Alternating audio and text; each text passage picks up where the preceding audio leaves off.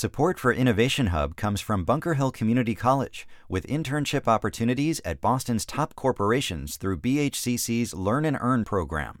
More information at bhcc.edu/LE.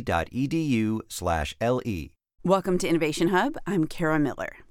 A few months ago, right after the election, I talked with Tim Wu from Columbia Law School about the tremendous power of simply being able to capture the public's attention. What we didn't get to talk about much at that time is the attention grab that's going on away from politics in some pretty weird places. One of those places is schools. There are school districts that have printed report cards on stationery with the McDonald's logo. And the idea was, if you got good grades, you'd get a Happy Meal. In his book, The Attention Merchants, The Epic Scramble to Get Inside Our Heads, Wu tries to figure out how this happened. And in some sense, it's not that complicated. We just started to capitulate. I think we have given up on the idea that some spaces are sacred and non-commercial. And the mindset is, well, if you're a school, we have all these students and we're short on money. And, if we make this deal, we get free money. It's a win-win situation. All we have to do is, turn our hallways into moving billboards.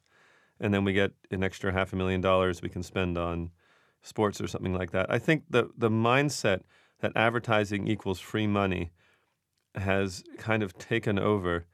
And on the other side, and I have to say, there are schools with enormous television screens in the hallway, broadcasting commercials all the time. Yes. So this idea of a billboard, it's a really high-tech billboard. Yeah, and they mix them with school announcements, and it's supposed to be a win-win because you supposedly get the TV for free. And there's a lot of desperation in public schools. We don't have enough money. We need to do something. It seems like it's their duty. And I want to say that over the next 10 years, I would expect a lot more spaces that we think of as sacred or unusual for advertising to become targeted. Some of them are already. There's a movement to increase the amount of advertising in state and national parks. There's some state parks in Washington State that already, allow extensive advertising. You can name trails, you can name trees, and things like this. Whoa! So you could be going down like the Starbucks trail or the McDonald's trail or what? Whoa! Yes. I know. And the national parks have suggested they want to follow this trend as well. They're like, well, we need to rebuild things, and our infrastructure is crumbling, and we don't have enough money. So, yeah, this is another trend. There's even been a little bit of the beginnings of product placement in sermons in churches. Whoa, again. Wow. Yeah, that's when you talk about sacred, these are literally supposed to be sacred spaces. Right. But, think about the logic. You have people showing up Sunday, especially in the mega churches. They're listening carefully. So they're an obvious captive audience. So why not try to get the pastor to mention a movie and, try to reward him or her for doing so, usually him. And that's really happening? Is that really That has happened, yes, already usually it's movies that Hollywood hopes will attract religious viewers, like the latest Superman movie, which had religious themes. And so they try to get product placements in sermons. So, yeah, I wouldn't expect there to be very few areas not targeted. One reason, however, I add to this is we are increasingly trying to avoid ads at the same time, revolting. Right. A lot of people, young and old, are declaring they've had it. And so there's this desire to move into spaces where you really can't get away or somehow get at an audience, which is really hard to get at. So that's what's going on. And, it's not my favorite development.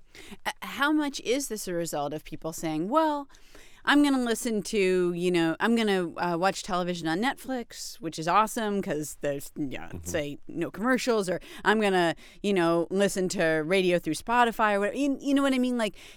In some ways, our advertisers just saying, well, look, you're leaving us. You're leaving the platforms where we used to be. We got to find you. I think that is what they're talking about. And the inability of, or the unwillingness of people to sit through advertisements the way they once did. Yeah, I think that has a lot to do with it. Advertisers are desperate to try to get people or deliver them for their customers. And so anywhere you might sort of surprise people, one of the things that happens is we build up resistance. So we start ignoring one kind of advertising, it becomes less valuable. So if you get someone somewhere else, you kind of have a fresh start. And I think that's powering this tendency. And we are like like fish who've been fished a whole bunch and the lures no longer work. That's us. We're sick of that stuff. And so you need sneakier stuff to get at us. So, I mean, I was going to ask if you think people can get away from it, or if there are these kind of spaces where you're a little bit safe, but it sounds like increasingly not really. No, I think you can. It takes a lot of willpower.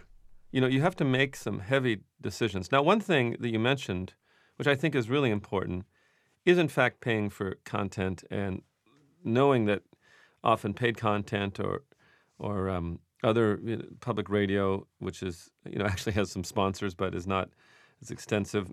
Reading books. There are ways you can choose to spend your time, which is less advertised to, and that's one thing people can and do. So I don't think it's hopeless. One of the things I think we culturally have as a problem is we have this expectation at this point. It's the worst on the web that everything has got to be free. You sort of expect, right? It's all there. I want it to be free. And now that the ads are showing up, we're like, what is going on with these ads? I can't stand it. But part of that is I don't like blaming us, but in a certain way we are a little bit greedy, a little demanding for things to be free. So I really do believe if you don't like these trends, you do have to suck it up and pay for more stuff and kind of retreat into those worlds. Or, spend more time with your family or friends in restaurants, bars, that kind of place, and choose to live your life that way. Or, go for long canoe rides or hikes. Those are the kind of things you have to do.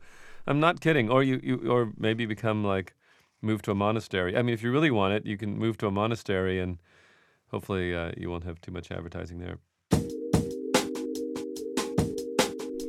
Tim Wu is a professor at Columbia Law School. He's also the author, most recently, of The Attention Merchants, the epic scramble to get inside our heads.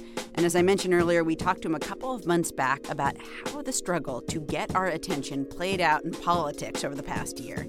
We've got more on that at our Facebook page, facebook.com/innovationhubradio.